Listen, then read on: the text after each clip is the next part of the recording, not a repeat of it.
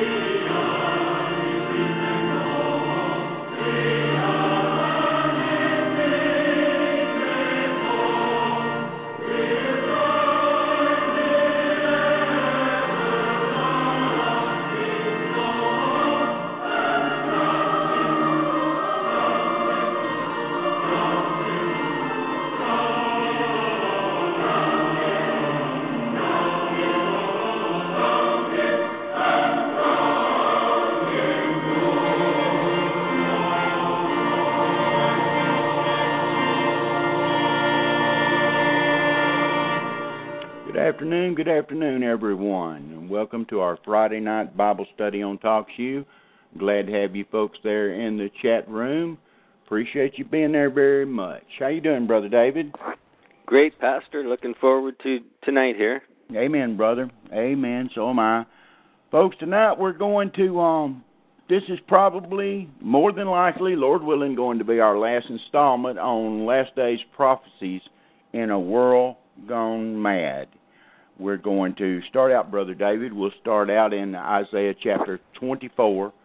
Okay. And you can go ahead and be turning there, brother. And, folks, Sunday night, we'll continue with the Gospel of Luke in chapter 4. But Monday night, we'll be doing, starting a program, a series. I don't know how long it'll go. It may just be one night, but it'll be called The Timeline of Deception.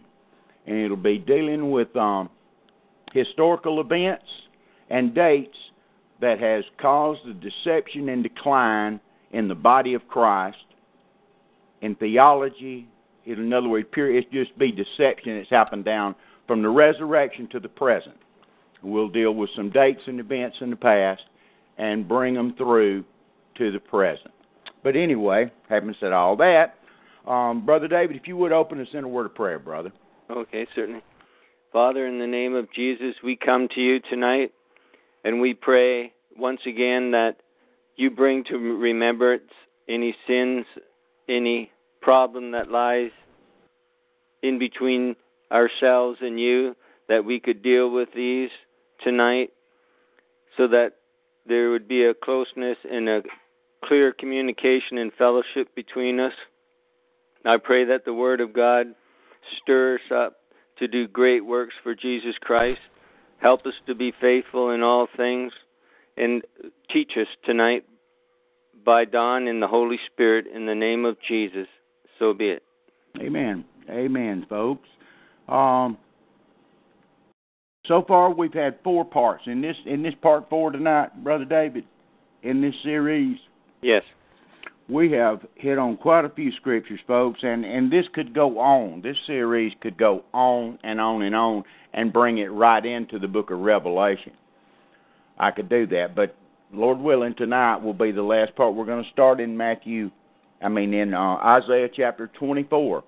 Now, some of these scriptures, folks, some of these passages we go through has historical implication as well, like I've told you before. You'll be able, the historians that listen to this, they're going to probably say, oh, this happened. Yes, some of it did. But the majority of what we're going through tonight, from Isaiah chapter 25 on to chapter 30, you're going to see as we go down through these chapters, it's never been fulfilled. The allegorizers, they have a heyday in some of these chapters. Oh, this is allegorically talking about this and that. But you know where I stand with that, all right? I will say this about allegory. There are some places in the Scripture, like I've told you since the very beginning when I started teaching, my position on allegory and metaphor. You take the Scripture literal as far as you possibly can, till it's impossible, practically impossible to take it any further. Then you can dwell with the allegory part of it, the metaphorical part of it. Like Paul, like I've given you the example before in Galatians, Paul just flat comes out and tells you, hey, guys, this is an allegory. And the context of the Scripture and what it's talking about will dictate whether it's an allegory or not. But the reason I hound on the people that's allegorical all the time is because they will, to get away from some of the basic Bible-believing Christian doctrine of the early church fathers, they'll jump into allegory to get away from the doctrine, like Ephesians chapter 6. All right? Ephesians chapter 6 talking about the principalities and powers and spiritual wickedness in high places.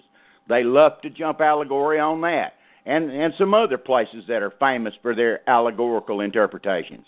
But all that stuff started, we'll hit into that when the allegory started, when we get into the series on the timeline of deception starting Monday night. But anyway, just go ahead and read Isaiah chapter 24. And folks, Isaiah 24, it kicks off this series of chapters, and each chapter is tied in with the previous chapter. It's a full discourse. I know there's chapter headings in our English Bible, but in that day is the words you need to look for. I mentioned to you before, when you see in that day, in the last days, it'll have implications, and there'll be doctrine there for the day of the Lord, which is not just one day, it encompasses a period of time. All right? I'm not gonna begin to say that I know exactly how long that period of time is. Some of the quote-unquote Bible scholars seem to think it's this, or seem to think it's 3.5 years, 7 years, 10 years. You know, they come up with all these different numbers. I don't have any numbers, okay? I just know it encompasses a period of time, all right? Some period of time. We'll crunch the numbers, so to speak, when we get to the book of Revelation. But anyway, Brother David, if you would just read through Isaiah chapter 24, and then we'll begin when we get to Isaiah chapter 25. Okay. Behold, the Lord maketh the earth empty, and maketh it waste, and turneth it upside down, and scattereth abroad the inhabitants thereof. And it shall be, as with the people, so with the priest, as with the servant, so with his master, as with the maid, so with her mistress, as with the buyer, so with the seller, as with the lender, so with the borrower, as with the taker of usury, so with the giver of usury to him. The land shall be utterly emptied and utterly spoiled, for the Lord hath spoken this word. The earth mourneth and fadeth away. The world languisheth and fadeth away. The haughty people of the earth do languish. The earth also is defiled under the inhabitants thereof, because they have transgressed the laws, changed the ordinance, broken the everlasting covenant. Therefore hath the curse devoured the earth, and they that dwell therein are desolate. Therefore the inhabitants of the earth are burned, and few men left. The new wine mourneth, the vine languisheth, and all the merry-hearted do sigh. The mirth of tabrets ceaseth, the noise of them that rejoice endeth. The joy of the harp ceaseth. They shall not drink wine with a song. Strong drink shall be better to them than that drink it. Shall be bitter, to them that drink it. The city of confusion is broken down. Every house is shut up, that no man may come in. There is a crying for wine in the streets. All joy is darkened. The mirth of the land is gone. In the city is left desolation, and the gate is smitten with destruction. When thus it shall be in the midst of the land among the people, there shall be as the shaking of an olive tree, and as the gleaning grapes when the vintage is done. All right, stop right there for just a second, brother. I'm going to tell you folks to keep this in the back of your mind.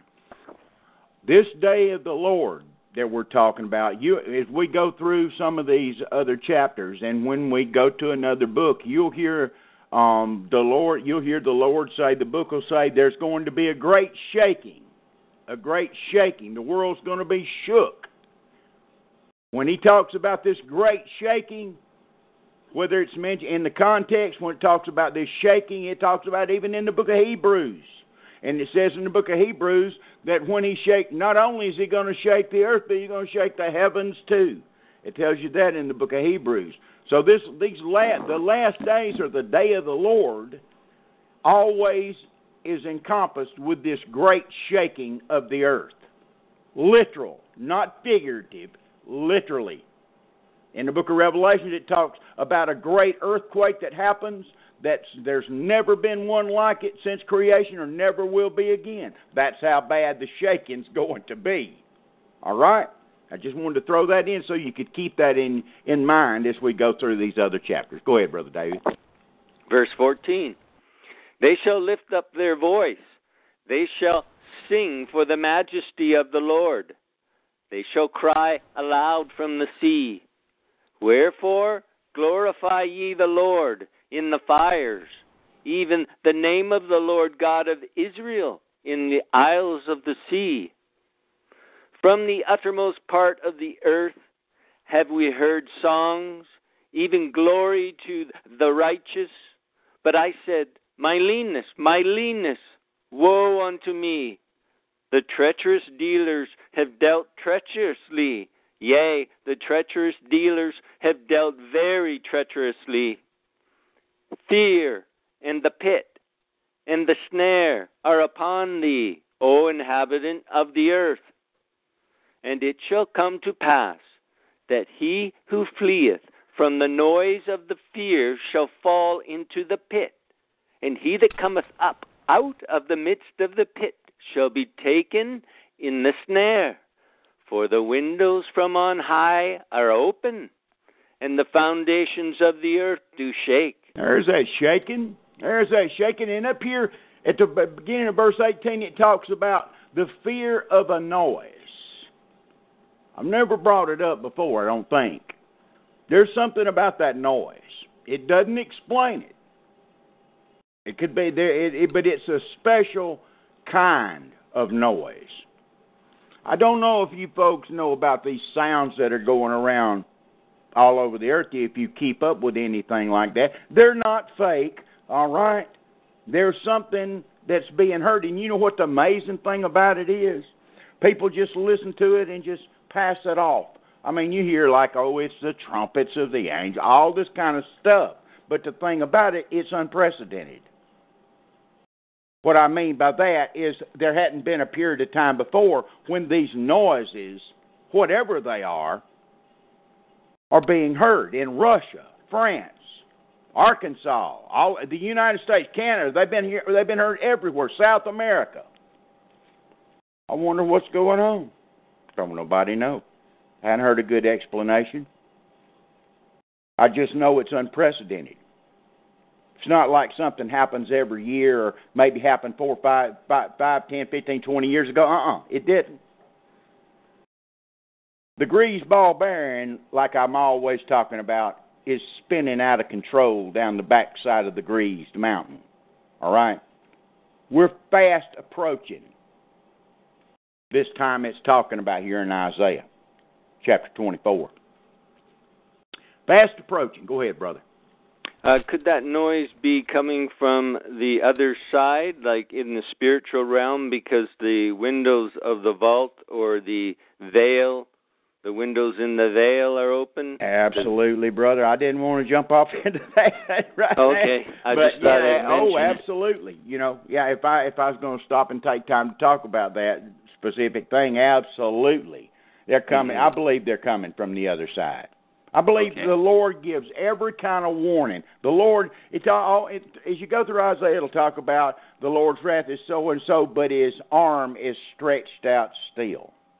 In other words, mercy is still being extended, folks.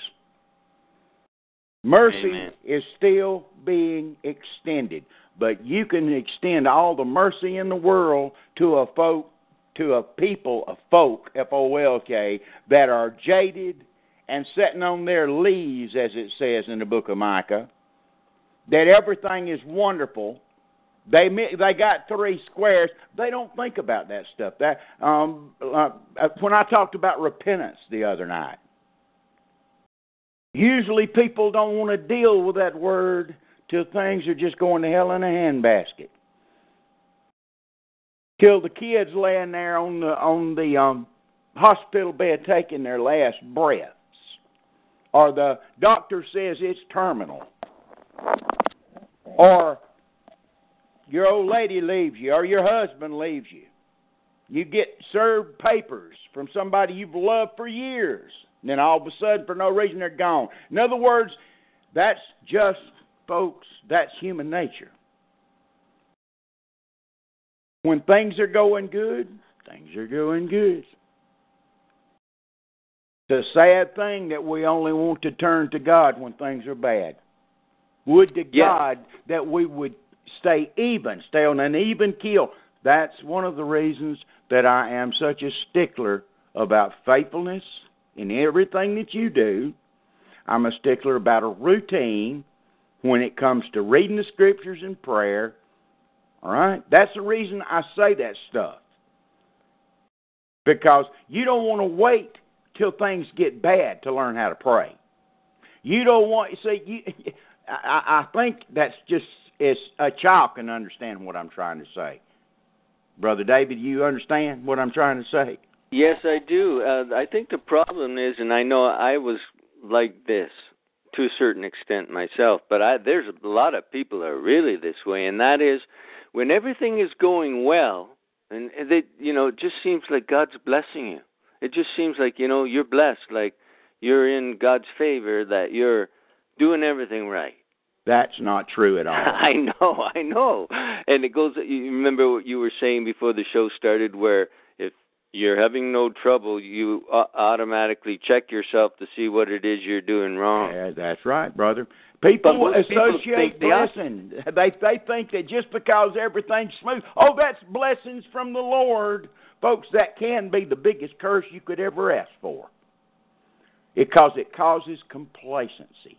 It causes you getting away from your first love. I could go on, but I'm not going to park there and start screaming and hollering about that. You need to think about that stuff, folks. Just because you got money in the bank and food, you think all that, and it is a blessing. You should thank God for it. All right? But what will it cause? Does it cause you to, because you've got all that stuff, does it make you grow closer to the Lord? Does it make you pray more? Does it make you witness more for the Lord? Does it make you tell people about the Lord more? Does it make you read the Bible more? Well, I wouldn't call it that much of a blessing then if it doesn't. It seems like that would be a curse. See what I mean? Mm-hmm. Amen. Two-edged sword, folks. Go ahead, Brother David. Verse 19. The earth is utterly broken down. The earth is clean, dissolved. The earth is moved exceedingly. The earth shall reel to and fro like a drunkard, and shall be removed like a cottage, and the transgression thereof shall be heavy upon it, and it shall fall and not rise again. And it shall come to pass in that day that the Lord shall punish the host of the high ones that are on high, and the kings of the earth upon the earth. And they shall be gathered together as prisoners are gathered in the pit, and shall be shut up in the prison, and after many days they shall be visited. Then the moon shall be confounded, and the sun ashamed, when the Lord of hosts shall reign in Mount Zion and in Jerusalem, and before his ancients gloriously. Amen. Amen. Chapter 26, brother. Okay. 25. Yeah, okay, 25. Verse 1. O Lord, thou art my God. I will exalt thee. I will praise thy name, for thou hast done wonderful things. Thy counsels of old are faithfulness and truth. For thou hast made of a city an heap, of a defenced city a ruin, a palace of strangers to be no city. It shall never be built. Therefore shall the strong people glorify thee. The city of the terrible nations shall fear thee. For thou hast been a strength to the poor, a strength to the needy in his distress, a refuge from the storm, a shadow from the heat, when the blast of the terrible ones is as a storm against the wall. Thou shalt bring down the noise of strangers as the heat in a dry place, even the heat with the shadow of a cloud. The branch of the terrible ones shall be brought low. These terrible ones that it's talking about here, folks, they're just not normal people. You remember the Joel 2 army? You remember Isaiah chapter 13? Kings, open your gates and let the giants come through. Remember those? All that stuff that we dealt with in a few of the programs gone by, when I showed you about who those mighty men were. Remember how we started out this thing in Genesis with the Gibborim, how Nimrod began to be one of those suckers, how we started out with Genesis 6 and the angels that sinned, and started out all that stuff. These terrible ones that keep showing up have been mentioned 3 times here in just the first 5 or 6 verses. That army of Joel 2, that they fall on the sword and it doesn't hurt them. You ought to check out this stuff when you read through the Bible and see these words that seem to, they sound a little off the wall. You ought to check them out.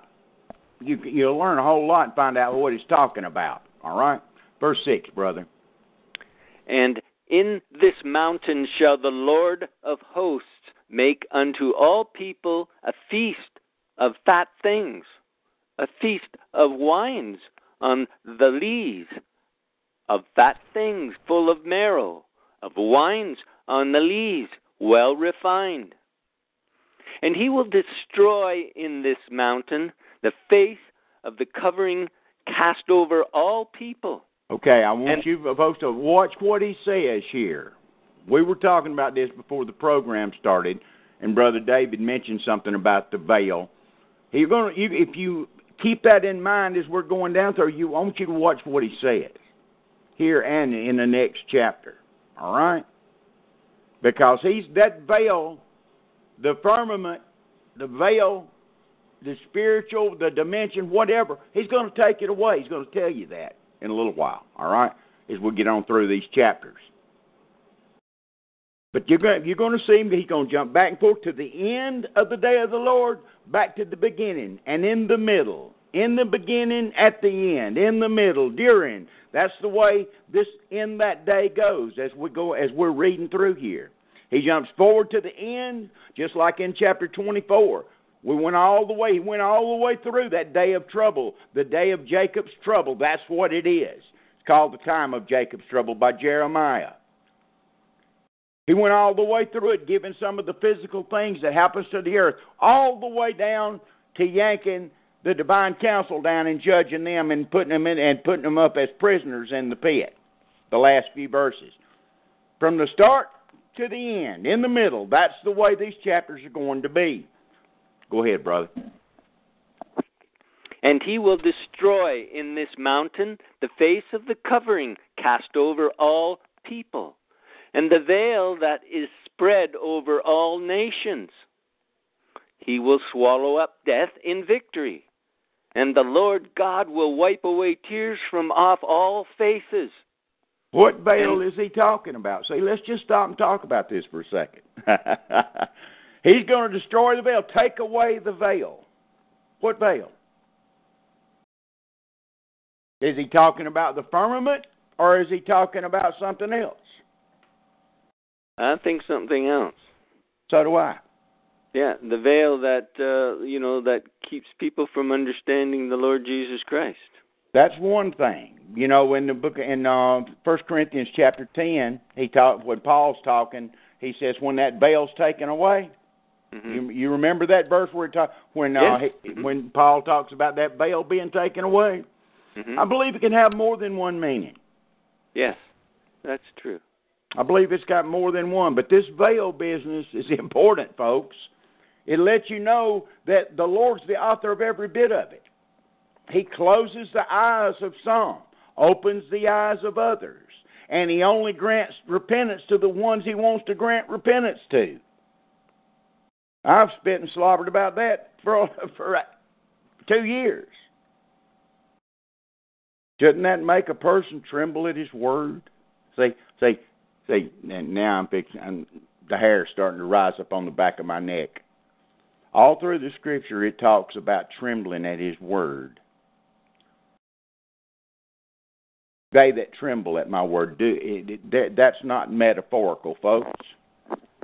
The fear of the Lord is the beginning of wisdom. Do you take this word seriously enough for it to scare you? Oh, there's no perfect love casteth out fear. Folks, come on. You know what I'm talking about. If there's not a reverence for what God says, it will not show up in your life.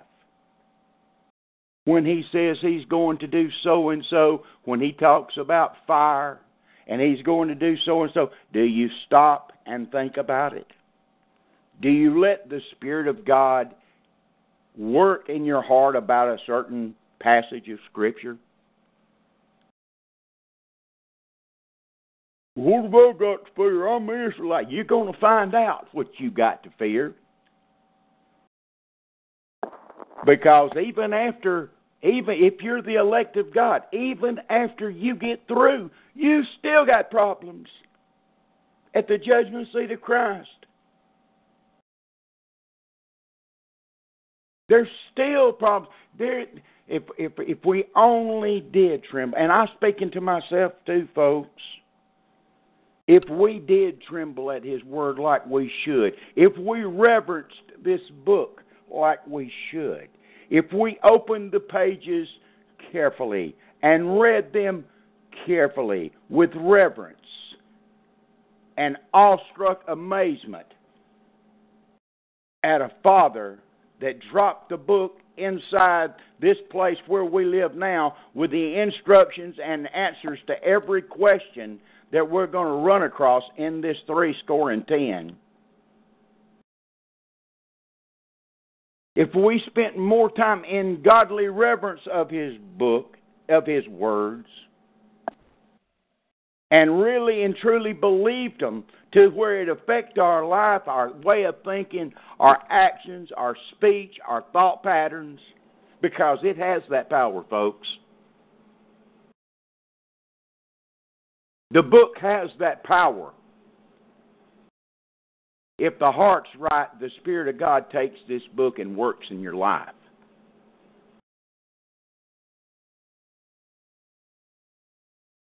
Go ahead, brother.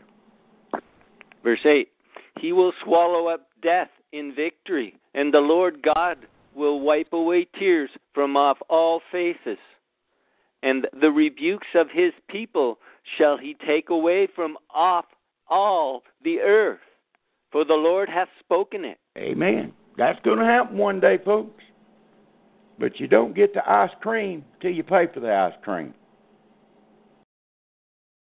And it's what's them. See, we want to think about the end result. We love to think about that worlds without end and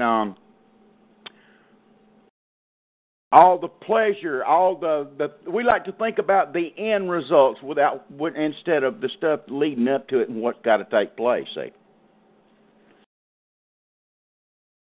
Go ahead, brother. And it shall be said in that day, Lo, this is our God.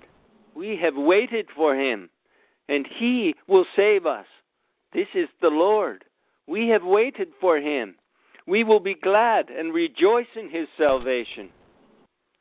For in this mountain shall the hand of the Lord rest, and Moab shall be trodden down under Him. Now, Moab, what's he talking about? That's another thing I should have mentioned, and I'm going to go ahead and mention it now. These names, folks, this is the reason I said something about historical implications and then future implications and present implications. These names that pop up in these chapters, they'll have definite implication to those people at a period in time. But you can snatch the name out and put in the name. You can just put in a name. You can look around. If you see the hand of the Lord working in that way, you can plug in your own. You can plug in the name you want to put there. This people, Moab. Ammon and Moab, Lot's kids. Incestuous relationship. That's who he's talking about. But this is way up in the future. They've waited for His salvation. What are they doing there? See?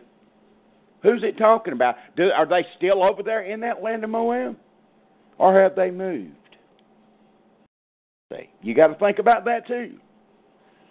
Like when it talks about Egypt and Assyria. It tells you one place that Egypt is His people, Assyria is His right hand, and Israel His heritage. 3 different classes. 3 different people. The ones that are over there in that area now, you think he's talking about them? Or not? Is it the same people that was there at the time this was written? And what he's referring to? Of course not. See? That's the way you've got to look at this. That's where a lot of our brethren dropped the ball. They dropped the ball. Because if you're talking about the United States of America 1,000 years ago, you're not talking about any of us.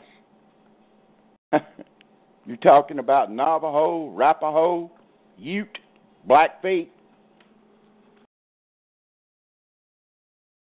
You got to think about it. Go ahead, brother.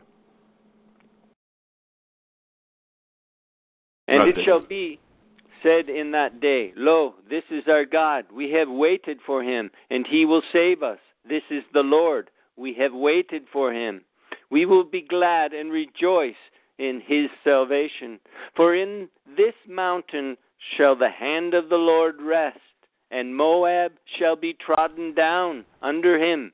even as straw is trodden down for the dunghill.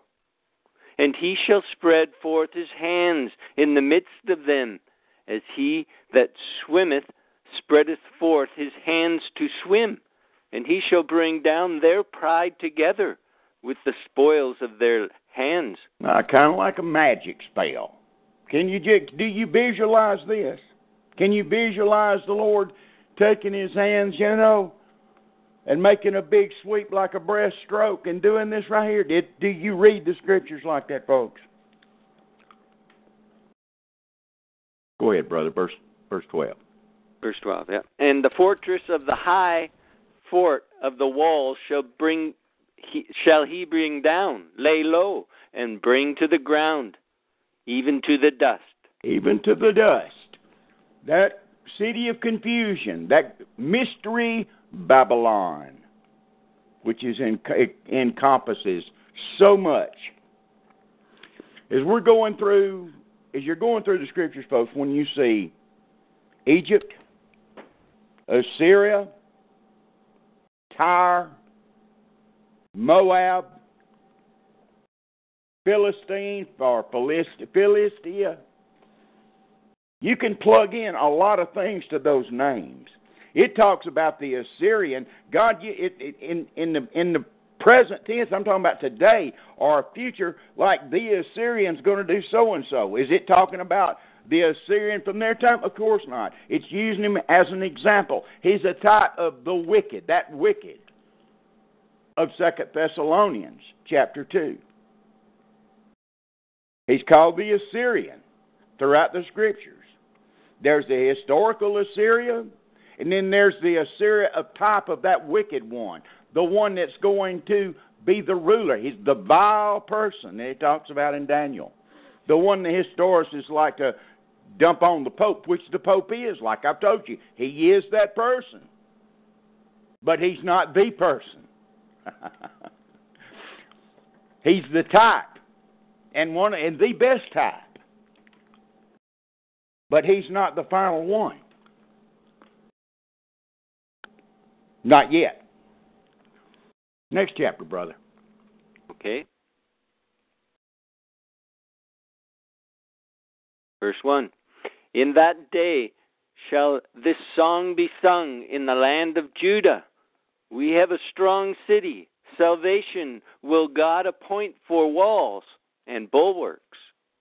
Open ye gates, that the righteous nation which keepeth the truth may enter in. Does that ring a bell to anybody? Does that sound a little bit like Revelation chapter 20 through 22? Folks, the book of Revelation is nothing but scriptures out of the Old Testament. I forget it. I think it's 96% of what you read in the book of Revelation is in verses in the Old Testament. Did you know that? Well, it is. Let the righteous nations, these righteous nations that will be judged during the millennial reign, that keep the truth, that they may enter in. That's the righteous nations of Revelation. Just turn over there, brother, and read it, okay? Revelation. Okay. Which chapter is that? Go to 22.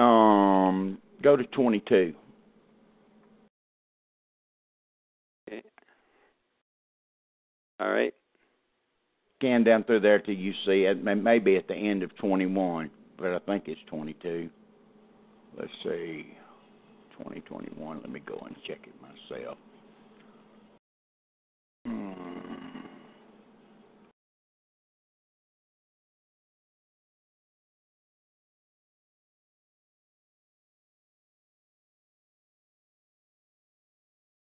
I don't see it yet. Let me see. It'll be in the same chapter where it says the leaves of the trees were for the healing of the nations, brother. Mm-hmm.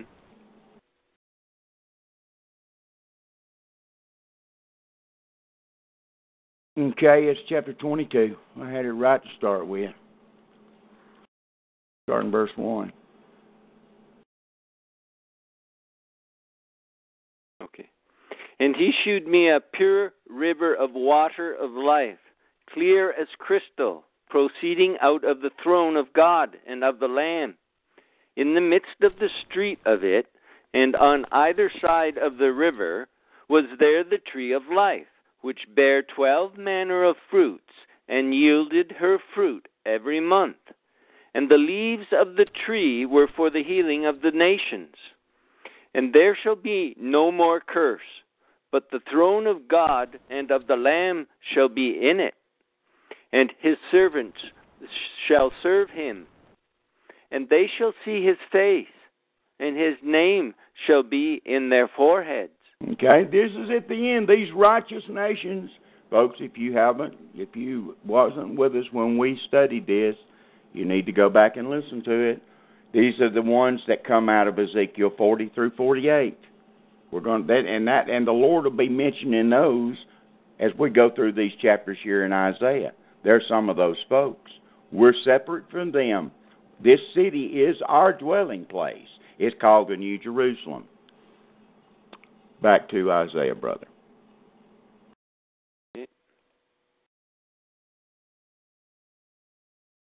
Okay. Verse 3. Thou wilt keep him in perfect peace, whose mind is stayed on thee, because he trusteth in thee.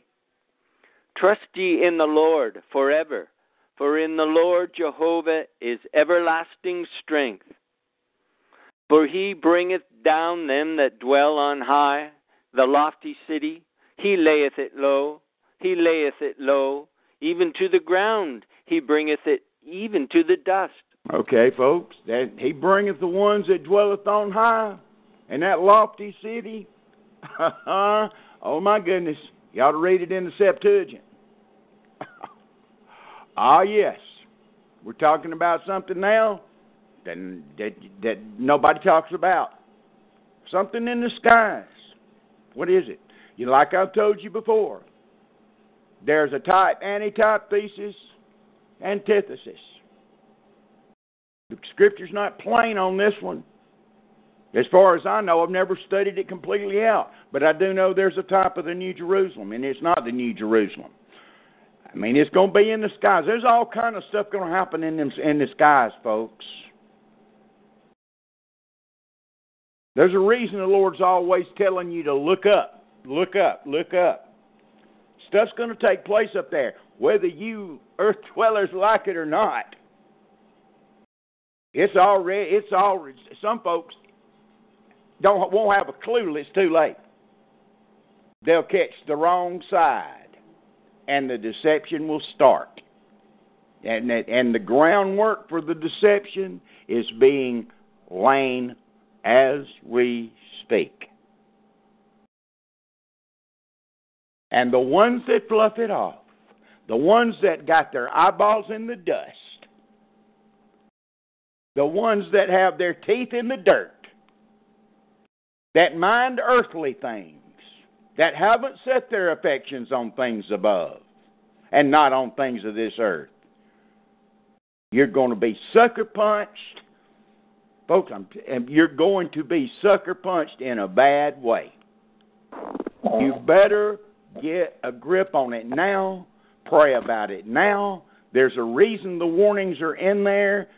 There will be no excuses to the Lord. He's warned you. See, the problem is you took what man has said, a lot of men have said, and you're just solely set on earthly things.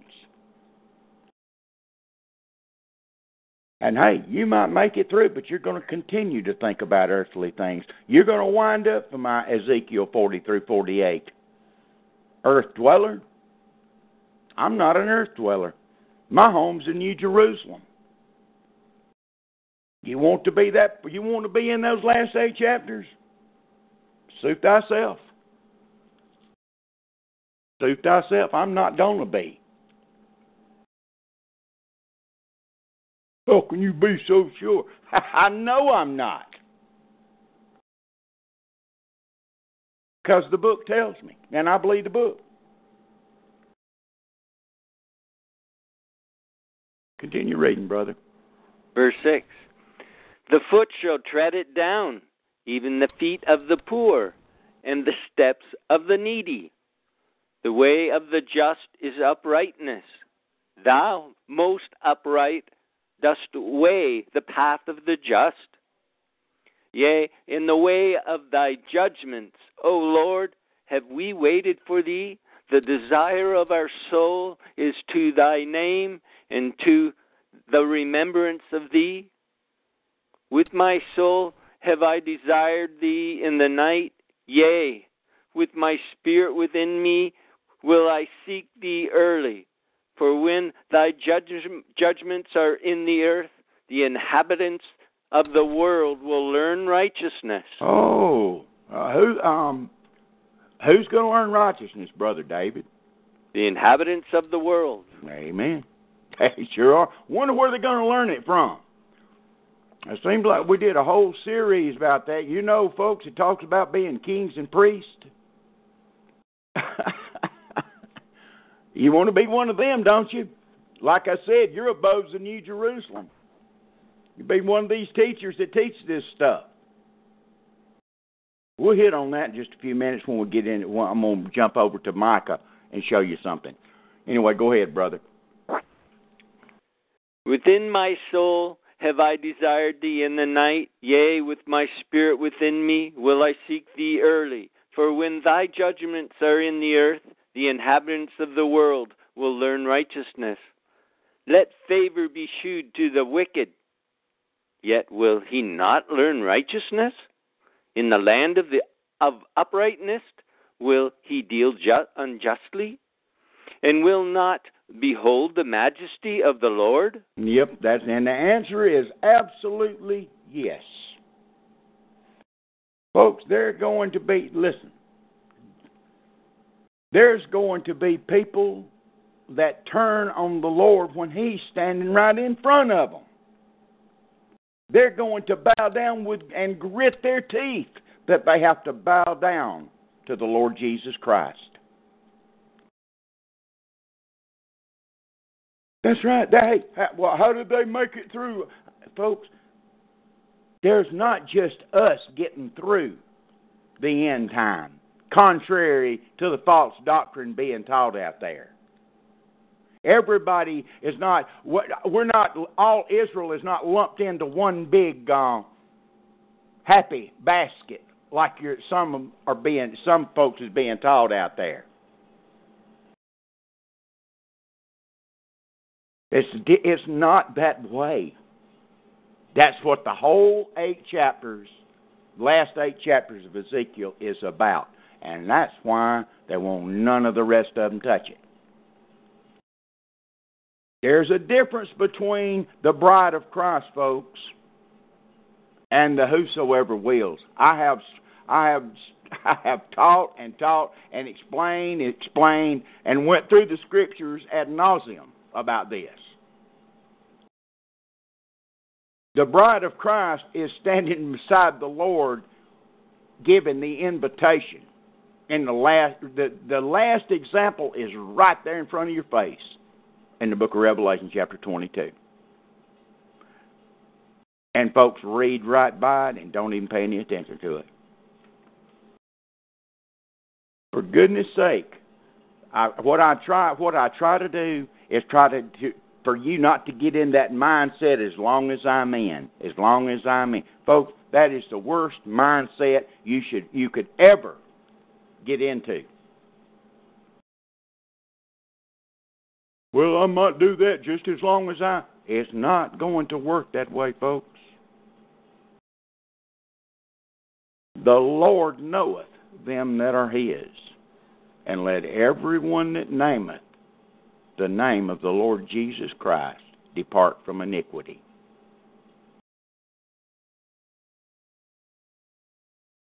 2 Timothy chapter 2.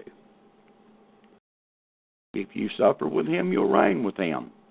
Can't you flip side that and see what it's saying? If you don't, you won't. It's just that's the way it is.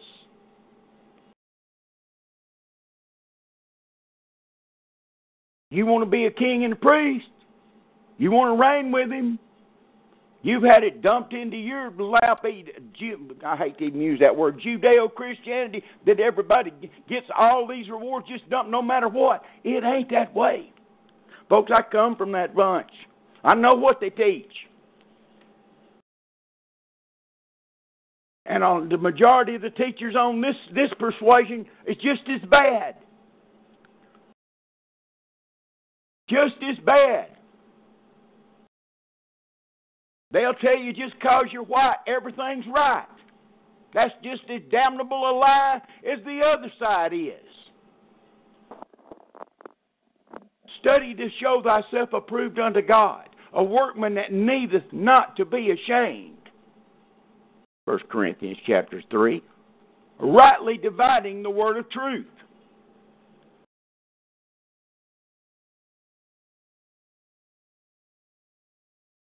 Go ahead, Brother David.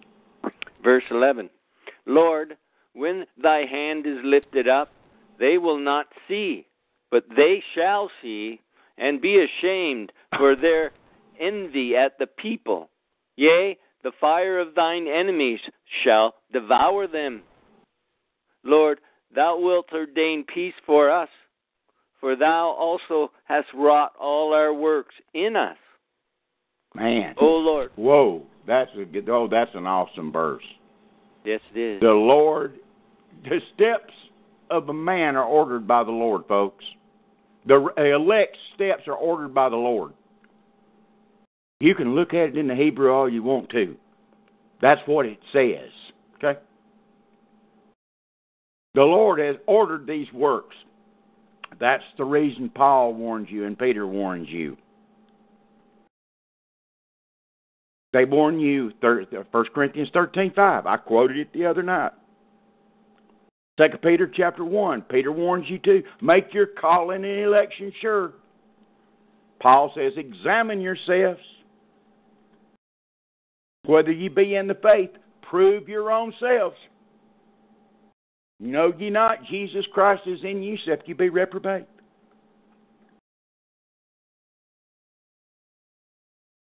Verse 13, brother. O Lord, our God, other lords besides thee have had dominion over us, but by thee only will we make mention of thy name. They are dead, they shall not live.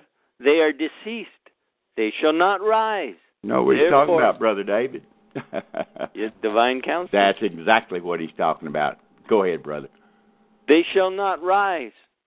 Therefore hast thou visited and destroyed them, and made all their memory to perish. Thou hast increased the nation, O Lord. Thou hast increased the nation. Thou art glorified. Thou hast removed it far unto all the ends of the earth. Lord, in trouble have they visited thee. They poured out a prayer when thy chastening was upon them. Like as a woman with child that draweth near the time of her delivery, is in pain, and crieth out in her pangs, so have we been in thy sight, O Lord. They sent out a prayer when thy chastening was upon them.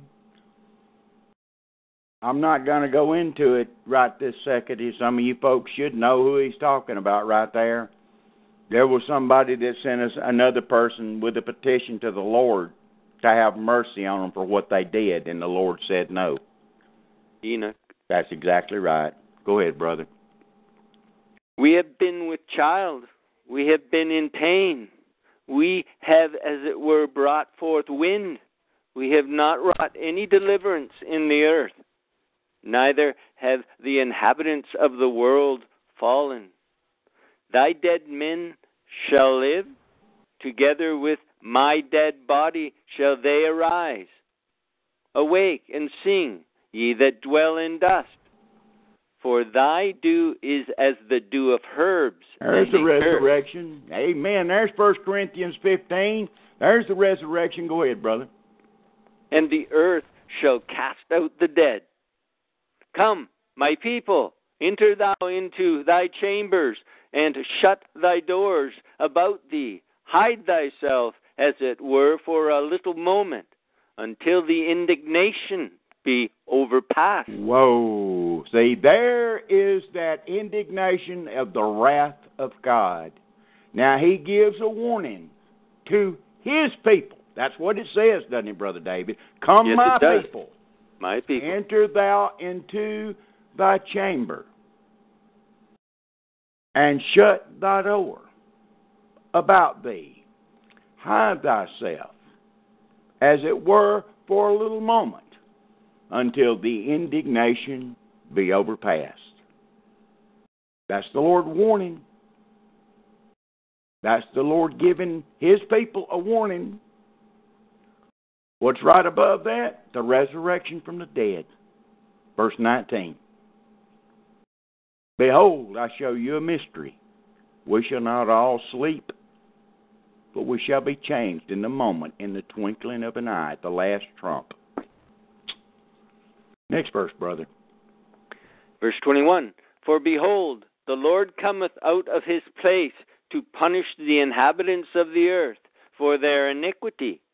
The earth also shall disclose her blood, and shall no more cover her slain. And Did you think I was kidding? See, folks, verse 21, for behold, the Lord cometh out of his place to punish the inhabitants of the earth. That's 2 Thessalonians chapter 2, 1 Thessalonians chapter 5, 1 Corinthians chapter 15.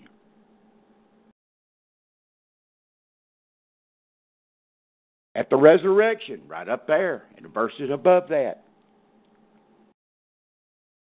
That's that time period, at the last trump.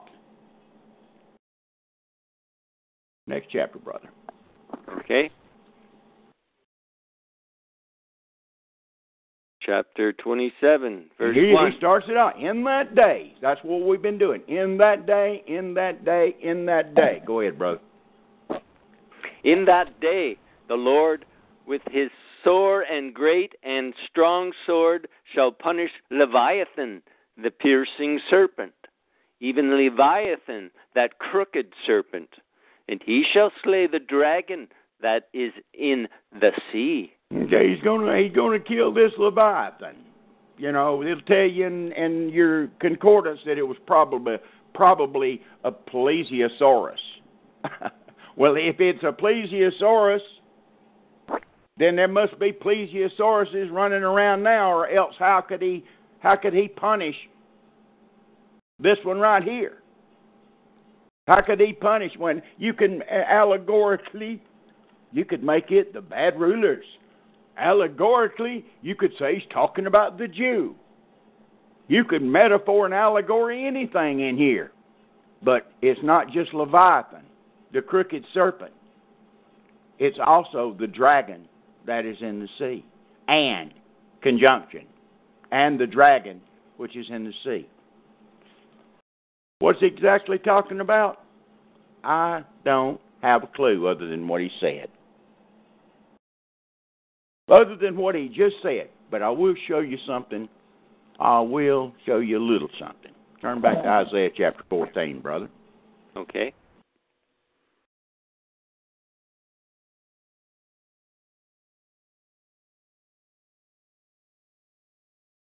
Isaiah chapter 14. Okay. And let's see. Let's go down here to where it says, "O Philistina." Let's see. Let me find it. Yeah, shoot, Don. Rejoice thou. Oh, I see it. O Palestina? Verse 29. 29, yes. Rejoice not thou, whole Palestina, because the rod of him that smote thee is broken. For out of the serpent's root shall come forth a cockatrice, and his fruit shall be a fiery flying serpent. Okay. In the Septuagint, folks, it says out of the serpent's seed. That's what it says. Because root can mean seed. Out of Yes. the serpent's root shall come forth a cockatrice. And his fruit shall be a fiery flying serpent. His offspring, right? That's correct. Look at verse 30. And the firstborn of the poor shall feed, and the needy shall lie down in safety. And I will kill thy root with famine, and he shall slay thy remnant. Whoa. There's one going to kill this, and the other one's going to kill that. Folks, I don't understand all that's right there, okay? I just wanted to show you the reference back to it. Some of you Bible scholars out there maybe the Lord will show you something. I don't know what he's talking about here. I've got an idea that it's got something to do with Daniel 2:43, and I got an idea it's got something to do with Daniel chapter 11, verse 21 to the end of the chapter, in there somewhere. I believe that's where you would place it. Maybe the Lord will show you something out there, okay? Out of that verse. But I just wanted to show you that reference. Back to Isaiah 27, brother. Verse 2. In that day sing ye unto her a vineyard of red wine. I, the Lord, do keep it. I will water it every moment, lest any hurt it. I will keep it night and day. Fury is not in me. Who would set the briars and thorns against me in battle? I would go through them. I would burn them together. The briars and thorns. The wicked. That's allegorically speaking, that's who that is. The briars and thorns. I will keep the vine. The vineyard, is that the vineyard he's talking about? Who is the vineyard, Brother David? Israel. That's right. Verse 5, brother. Or let him take hold of my strength, that he may make peace with me, and he shall make peace with me. Let him take hold of my strength, that he may make peace with me, and he shall make peace with me. Whoa, what's he talking about? Verse 6, brother. He shall cause them that come out of Jacob to take root. Israel shall blossom and bud, and fill the face of the world with fruit. Hath he smitten him, as he smote those that smote him? Or is he slain according to the slaughter of them that are slain by him? Whoa. Who is this? Him. Who would you think it was, Brother David? I think it's got to do with Lucifer, Satan. He shall cause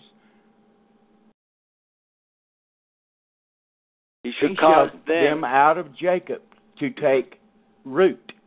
Israel shall blossom and bud and fill the face of the world with fruit. Sound like the Lord to me. But then it says, hath he smitten him, as he smote those that smote him. See? Or is he slain according to the slaughter of them that are slain by him? Don't know. Verse 8. In measure, when it shooteth forth, thou wilt debate with it. He stayeth his rough wind in the day of the east wind. By this, therefore, shall the iniquity of Jacob be purged. Wow. I think it's talking about the Lord, brother. Go ahead. And this is all the fruit to take away his sin, when he maketh all the stones of the altar as chalk stones that are beaten in sunder. The groves and images shall not stand up. Okay, let's stop right there for just a second. Let's look at verse 9 closer. By this, therefore, shall the iniquity of Jacob be purged. Well, the Lord Jesus Christ sacrificed. His sacrifice took care of the sins of the whole world. What's he talking about? Jacob's sins being purged. What's going on here? Shall the iniquity, the lawlessness of Jacob be purged? Didn't say sin.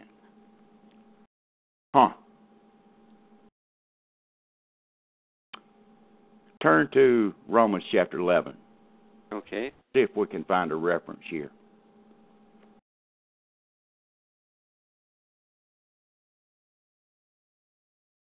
Drop down there to about verse, I think it's around verse 21, where Paul talks about, and then the deliverer shall come out of the deliverer shall come out of Zion. Does it say, what is that? Deliverer shall come out, and 21 says, for if God spared not the natural branches. So we're talking about a vine here. Okay, that was back. Okay, keep on reading. Okay. For if God spared not the natural branches, take heed, lest he also spare not thee. Behold, therefore, the goodness and severity of God. On them which fell, severity, but toward thee, goodness, if thou continue in his goodness. Otherwise, thou also shalt be cut off. And they also, if they abide not still in unbelief, shall be grafted in, for God is able to graft them in again. For if thou were cut out of the olive tree, which is wild by nature, and wert grafted contrary to nature into a good olive tree, how much more shall these, which be the natural branches, be grafted into their own olive tree? For I would not, brethren, that ye should be ignorant of this mystery, lest ye should be wise in your own conceits, that blindness in part is happened to Israel, until the fullness of the Gentiles be come in. Next verse is what I'm looking for. And so all Israel shall be saved, as it is written, there shall come out of Zion the deliverer, and shall turn away ungodliness from Jacob. Okay. It says here in verse 9, by this, therefore, shall the iniquity of Jacob be purged. There it says, the deliverer shall come out of Zion and take away ungodliness from Jacob, right? Yes. Jacob's in both of them, iniquity and ungodliness. Didn't say sin, did it? No, it says ungodliness. Okay. Okay. There's something there. Back to verse 10 in Isaiah. Okay. Yet the defenced city shall be desolate, and the inhabitation forsaken, and left like a wilderness. There shall the calf feed, and there shall he lie down, and consume the branches thereof. When the boughs thereof are withered, they shall be broken off. The woman come, and set them on fire, for it is a people of no understanding. Therefore he that made them will not have mercy on them, and he that formed them will shew them no favor. Man, that's a tough verse right there. That's tough. Verse 12. And it shall come to pass in that day that the Lord shall beat off from the channel of the river unto the stream of Egypt. And ye shall be gathered one by one, O ye children of Israel. And it shall come to pass in that day that the great trumpet shall be blown, and they shall come which were ready to perish in the land of Assyria, and the outcasts in the land of Egypt, and shall worship the Lord in the holy mount at Jerusalem. Well, I ain't sure about all that stuff. I'm not sure about it. Don't know. There's questions there in my mind. I can't nail that down for sure. Anyway, next chapter, brother. Okay. Chapter 28, verse 1. No way. I tell you what. Go to jump back to Isaiah chapter 2. Okay. Hey, folks, and don't think I'm going backwards because it all deals with the day of the Lord in the last days. So I'm not going backwards. Isaiah starting chapter at 2. Verse 1? Yeah. Isaiah 2:1. The word that Isaiah the son of Amos saw concerning Judah and Jerusalem. You think that's all it was talking about was Judah and Jerusalem. That's what he says. That's what he says in the very first verse. Now watch it. Go ahead. Just drinking water. Sure.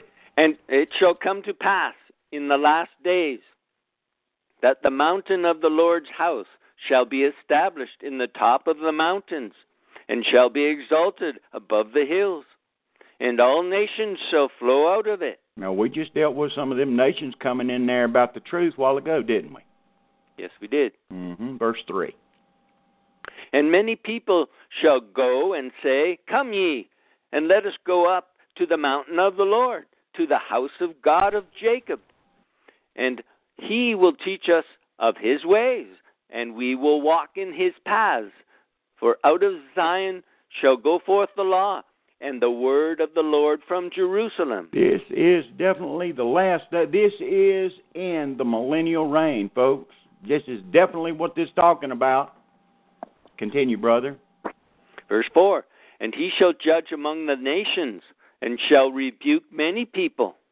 And they shall beat their swords into plowshares, and their spears into pruning hooks. Nation shall not lift up sword against nation, neither shall they learn war any more. O house of Jacob, come ye, let us walk in the light of the Lord. Okay, we'll just stop right there. Now, that is millennial reign language if I ever heard it. Turn to Micah chapter 4. Okay.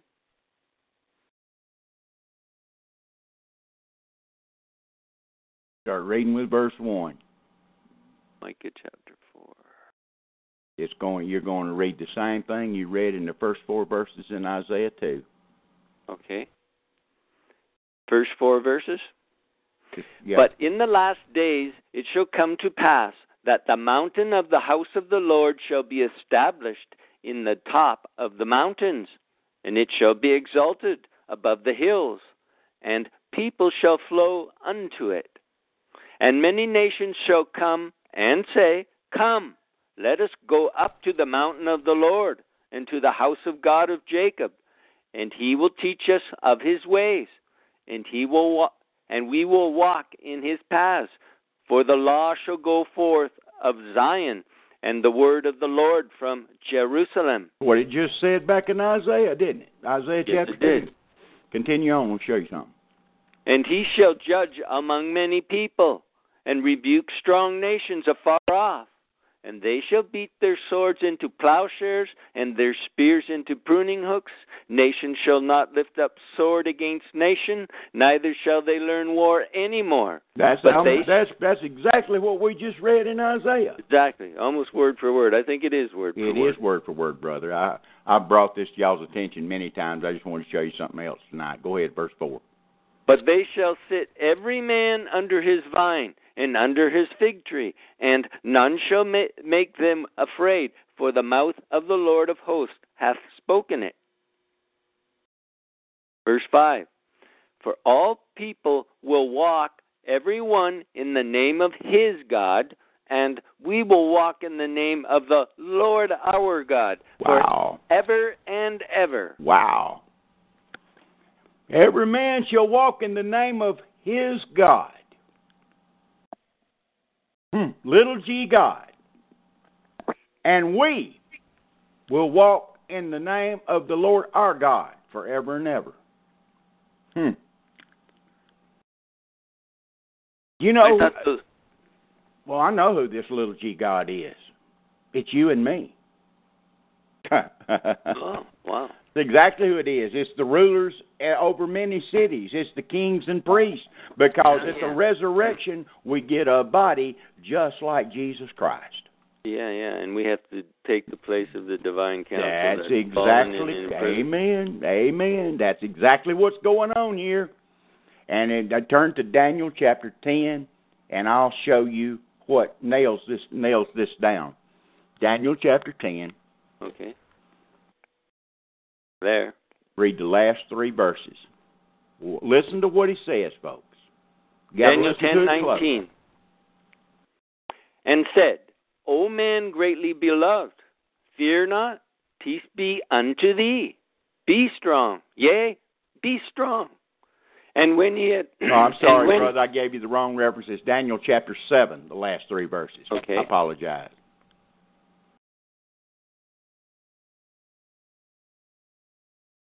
I'm going to show you these people. Now, remember what it said back here. For every man, the people, they'll walk in the name of his. Every man will walk in the name of his God, and we will walk in the name of the Lord our God. Remember that phrase with what David's fixing to read here in Daniel chapter 7.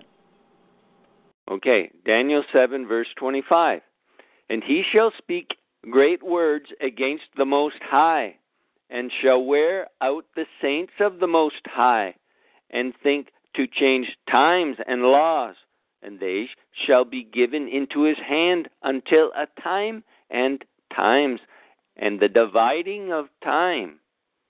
But the judgment shall sit, and they shall take away his dominion, to consume and to destroy it unto the end.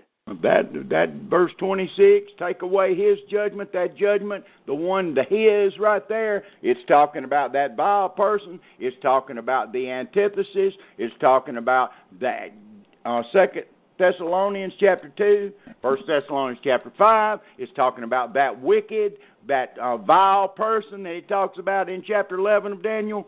That's who it's talking about. It's talking about the antithesis of our Lord and Savior Jesus Christ. It's talking about the man of sin. It's talking about the son of Apollo, the son of perdition. That's who he's talking about. His judgment's going to be taken away because Satan's the god of this world. He'll be given that chance. He will rule this world in the flesh. And his judgment's going to be taken away. Verse 26, now watch it. Verse 27. Watch it close. And the kingdom and dominion and the greatness of the kingdom under the whole heaven shall be given to the people of the saints of the Most High. Given to, the dominion's going to be given to the people of the saints of the Most High. The people of the saints, folks, we're saints. But there's going to be people under us. The kingdom's going to be given to the people of the saints of the Most High. You see that, Brother David? Yes, I do. Very clear. It's very simple to understand. If you folks will slow down and read and pay attention to what you're reading. Finish out the verse, brother. Whose kingdom is an everlasting kingdom, and all dominions shall serve and obey him. Amen. Back to Micah 4, and watch the continuation of this. And then watch the abrupt change that's coming up.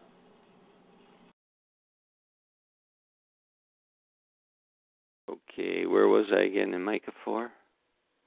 Let me get there myself, brother. I think it's verse 4. Yeah. But they shall sit every man under his vine and under his fig tree, and none shall make them afraid, for the mouth of the Lord of hosts hath spoken it. For all people will walk, every one in the name of his God, and we will walk in the name of the Lord our God forever and ever. In that day saith the Lord, will I assemble her that haileth, Her that halteth. And I will gather her that is driven out, and her that I have afflicted. And I will make her that halted a remnant, and her that was cast far off a strong nation. And the Lord shall reign over them in Mount Zion from henceforth, even forever. Let me show you how important a paragraph mark is, folks. He just gave you a quick dissertation of what we read over in Isaiah. All right, and then flipped over to Daniel to show you about these people that's going to be sitting under their God. That's who you are. You will be just like Jesus Christ after you get your resurrected body, and you're going to reign forever. Now, watch this paragraph mark change the whole demeanor of everything going on. Watch it, brother. Go ahead. Verse 8, and thou, O tower of the flock, the stronghold of the daughter of Zion, unto thee shall it come, even the first dominion. The kingdom shall come to the daughter of Jerusalem. Now, why dost thou cry out aloud? Is there no king in thee? Is thy counselor perished? For pangs have taken thee as a woman in travail. Be in pain and labor to bring forth, O daughter of Zion, like a woman in travail. For now shalt thou go forth out of the city, and thou shalt dwell in the field. Watch it. And thou shalt go even to Babylon. Wow.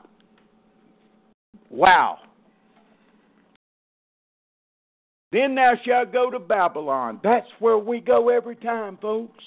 Redeem thee from the hand of thine enemies. Now, also many nations are gathered against thee, that say, let her be defiled, and let our eye look upon Zion. But they know not the thoughts of the Lord, neither understand they his counsel. For he shall gather them as the sheaves into the floor. Arise. Do you see what's happened, David? Do you see what's happened? After everything that was said in the first few verses, the degeneration took place, and then we went to Babylon. That Babylon, that's symbolic language of degeneration. That's what it's talking about. Do you see that? Okay, yeah. Do you see how it changed tenor from we're going to be with the Lord forever and ever, and then all of a sudden how it shifts gear? Yeah. Do you see how somebody could go? You see how somebody could go in there and misinterpret those scriptures? You see how they would say the first part of it, this is allegorical, and this is talking about this. You understand now?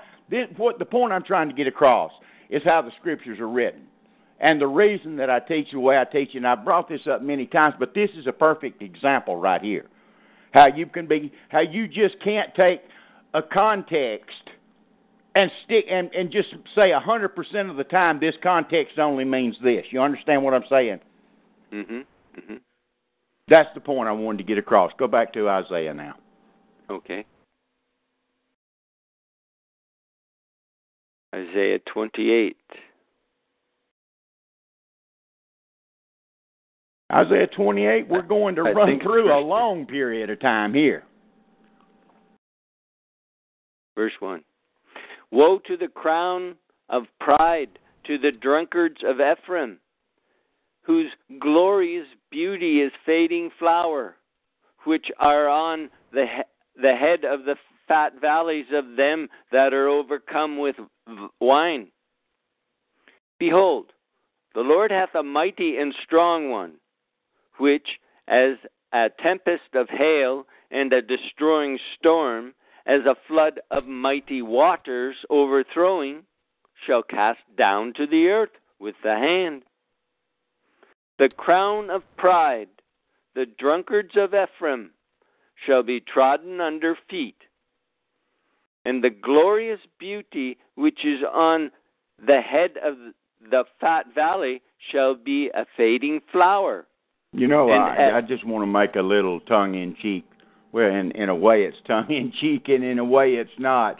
You know how in British Israelism, Ephraim, Great Britain is supposed to be Ephraim? Yes. You know, they're bad about getting drunk over there. You know that, Brother Brian? Yeah. That bunch of bar flies over there. It's just funny that I ever since I've read this, I've thought about that. You know, the drunkards of Ephraim. It's not only... Every day they have after work like a happy hour or something. They go, yeah. Oh, Brother Brian, he could tell us all about it. He has to put up with that stuff over there. Anyway, I just wanted to throw that out there. It's just awful funny that that's actually the way it is over there. Mm-hmm. Go ahead, brother. And as the hasty fruit before the summer, which when he that looketh upon it seeth, while it is yet in his hand, he eateth it up. In that day shall the Lord of hosts be for a crown of glory, and for a diadem of beauty upon the residue of his people, and for a spirit of judgment to him that sitteth in judgment, and for strength to them that turn the battle to the gate. But they also have erred through wine, and through strong drink are out of the way. Okay, this is not that, and this is where allegory does come in handy, folks. He's not talking about literal wine and literal strong drink. You're going to find that out in just a second. He's talking about deception and false doctrine. That's what he's talking about. You find that out in the next few verses. Just wanted to show you an example of a metaphor, more metaphorical speaking or an allegorical speaking, okay? Passage. That's what this is, right here, verse 7. Go ahead, brother. The priest and the prophet have erred through strong drink. They are swallowed up of wine. They are out of the way through strong drink. They err in vision. They stumble in judgment. For all tables are full of vomit and filthiness, so that there is no place clean. This is the way you know that what I just told you is the truth. Like I told you, the context will dictate an allegory, okay? Go ahead, brother. Verse 9 explains it. Whom shall he teach knowledge, and whom shall he make to understand doctrine? Them that are weaned from the milk and drawn from the breast. Okay, I've shown y'all this before. There's two. He mentions this framework twice. Once is for real doctrine. The other is for false doctrine. He mentions it twice. He's going to tell you. He's going to mention the passage twice. Once is the real way. The second is the false doctrine way. It's plain if you just read it and pay attention to what you're reading. Go ahead, brother, verse 9. Whom shall he teach knowledge, and whom shall he make to understand doctrine? Them that are weaned from the milk and drawn from the breast. For precept must be upon precept, precept upon precept, line upon line, line upon line, here a little and there a little. For with stammering lips and another tongue will he speak to this people, to whom he said, This is the rest wherewith ye may cause the weary to rest, and this is the refreshing, yet they would not hear. But the word of the Lord was unto them precept upon precept, precept upon precept, line upon line, line upon line, here a little and there a little, that they might go and fall backward and be broken and snared and taken. See there? See, do you see that, Brother David, how it explains itself? Yes. One is true spirit-led, line upon line, precept upon precept. The other one is pure false doctrine, led astray. It's plain as day. Right there. Verse 14, brother. And there it's encapsulated by 2 paragraph marks. Go ahead, brother. Wherefore, hear the word of the Lord, ye scornful men that rule this people which is in Jerusalem. Because ye have said, we have made a covenant with death, and with hell are we at agreement. When the overflowing scourge shall pass through, it shall not come unto us. For we have made lies our refuge, and under falsehood have we hid ourselves. Oh, that I've always thought that this is talking about the elite, the Israelite elite, brother, that are part of the ruling elite today, that they've made a covenant with death and hell. Mm. You like ever thought the about Illuminati that? and the Masons? Right, correct, and that? absolutely, yeah. They made a covenant with death and hell. Well, they sure have, if they're in that lot. That's right. Yeah. You know, like the Queen of England, you know, and Queen Beatrice and all that bunch. Oh, yes. Yes. Go ahead. Verse 16. Mm-hmm. Therefore, thus saith the Lord God, behold, I lay in Zion for a foundation a stone, a tried stone, a precious cornerstone, a sure foundation. He that believeth shall not make haste. That's talking about the Lord, folks. Go ahead. Judgment also will I lay to the line, and righteousness to the plummet. And the hall shall sweep away the refuge of lies, and the waters shall overflow the hiding place. And your covenant with death shall be disannulled, and your agreement with her hell shall not stand. Wow. So the Lord just said, I don't care how many covenants you made, it ain't going to hold water. It ain't worth a flip. Go ahead. When the overflowing scourge shall pass through, then ye shall be trodden down by it. From the time that it goeth forth, it shall take you. For morning by morning shall it pass over, by day and by night, and it shall be a vexation only to understand the report. Wow. What's he talking about? What's he talking about? What's going to pass over? This consumption? What is it, I wonder? What's going to pass over? What about this consumption deal is going to pass over? I wonder what it is. Go ahead, brother.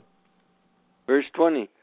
For the bed is shorter than a man can stretch himself on it, and the covering narrower than can wrap himself in it. I wonder if that's got something to do with the DNA of some of these people. Oh, yeah, like the giants. Yeah. Oh, yes. Oh, yes. Verse 21. For the Lord shall rise up as in Mount Perazim. He shall be wroth as in the valley of Gibeon, that he may do his work, his strange work, and bring to pass his act, his strange act. Now therefore be ye not mockers, lest your bands be made strong. For I have heard from the Lord God of hosts a consumption, even determined upon the whole earth. Give ye ear, and hear my voice. Hearken, and hear my speech. Doth the plowman plow all day to sow? Doth he open and break the clods of his ground? When he hath made plain the face thereof, doth he not cast abroad the fitches, and scatter the cumin, and cast in the principal wheat, and the appointed barley, and the rye in their place? For his God doth instruct him to discretion, and doth teach him. For the fitches are not threshed with a threshing instrument, neither is a cartwheel turned about upon the cumin, but the fitches are beaten out with the staff, and the cumin with a rod. What's in there is not supposed to be in there. There's something in there that's not supposed to be there. Verse 28, brother. bread corn is bruised, because he will not ever be threshing it, nor break it with the wheel of his cart, nor bruise it with his horsemen. This also cometh forth from the Lord of hosts, which is wonderful in counsel and excellent in working. Amen. Amen. What time is it, Brother Kevin? 8:42. Okay. We've been on long enough tonight. Is there any questions in the chat room? No, sir. Okay. All right, folks. That'll be it for tonight. Good job, Brother David. We're going to do Isaiah chapter 4. Not Isaiah chapter 4, but Luke chapter 4 Sunday night, and then we will do the timeline of deception Monday. But if there's no questions in the chat room, then we will go ahead and knock it off early tonight. You got anything, Brother David, you want to say? No. Okay. That was very interesting, a lot of it. There was some of the things I didn't quite get, but... Well, we can go over it again, brother. Yeah. We can go over it again. There's some of the things... Yeah, there's some. You never hear about this stuff anywhere else. Do what, brother? I never hear about this anywhere else. Oh, well. Anyway, folks, I appreciate you being there tonight. Appreciate it very much. And we will see you Sunday night, Lord willing. I'll dismiss us in a word of prayer, and Lord willing, be back Sunday night. Heavenly Father, we thank you for this time we've had to spend together, Lord. Now, you know each and every one of us heart, Lord.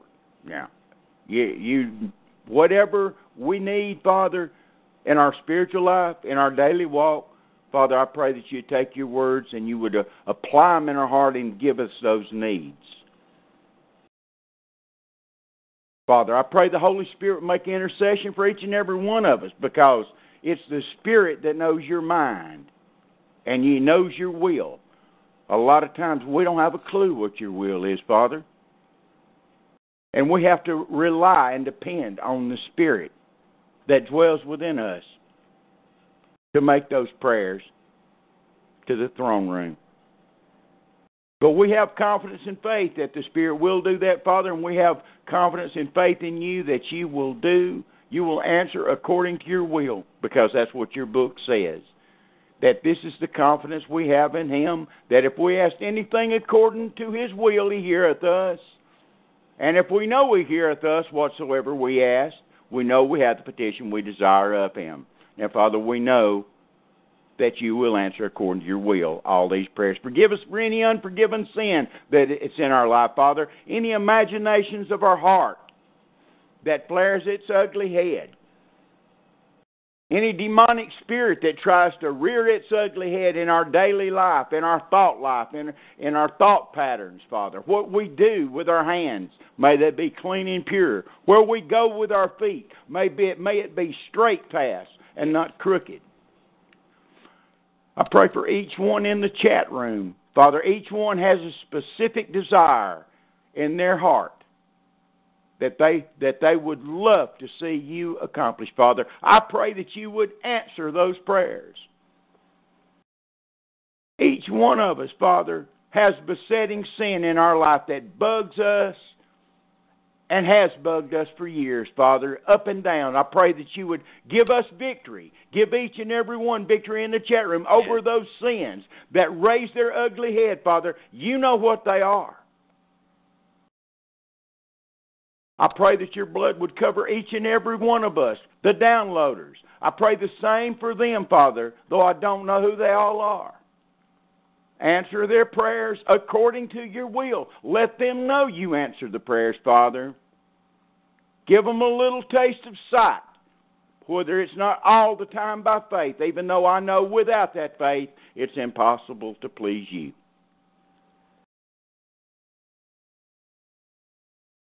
Father, we look forward to the day when your Son splits that eastern sky, because that will solve every problem that we have today or ever will have.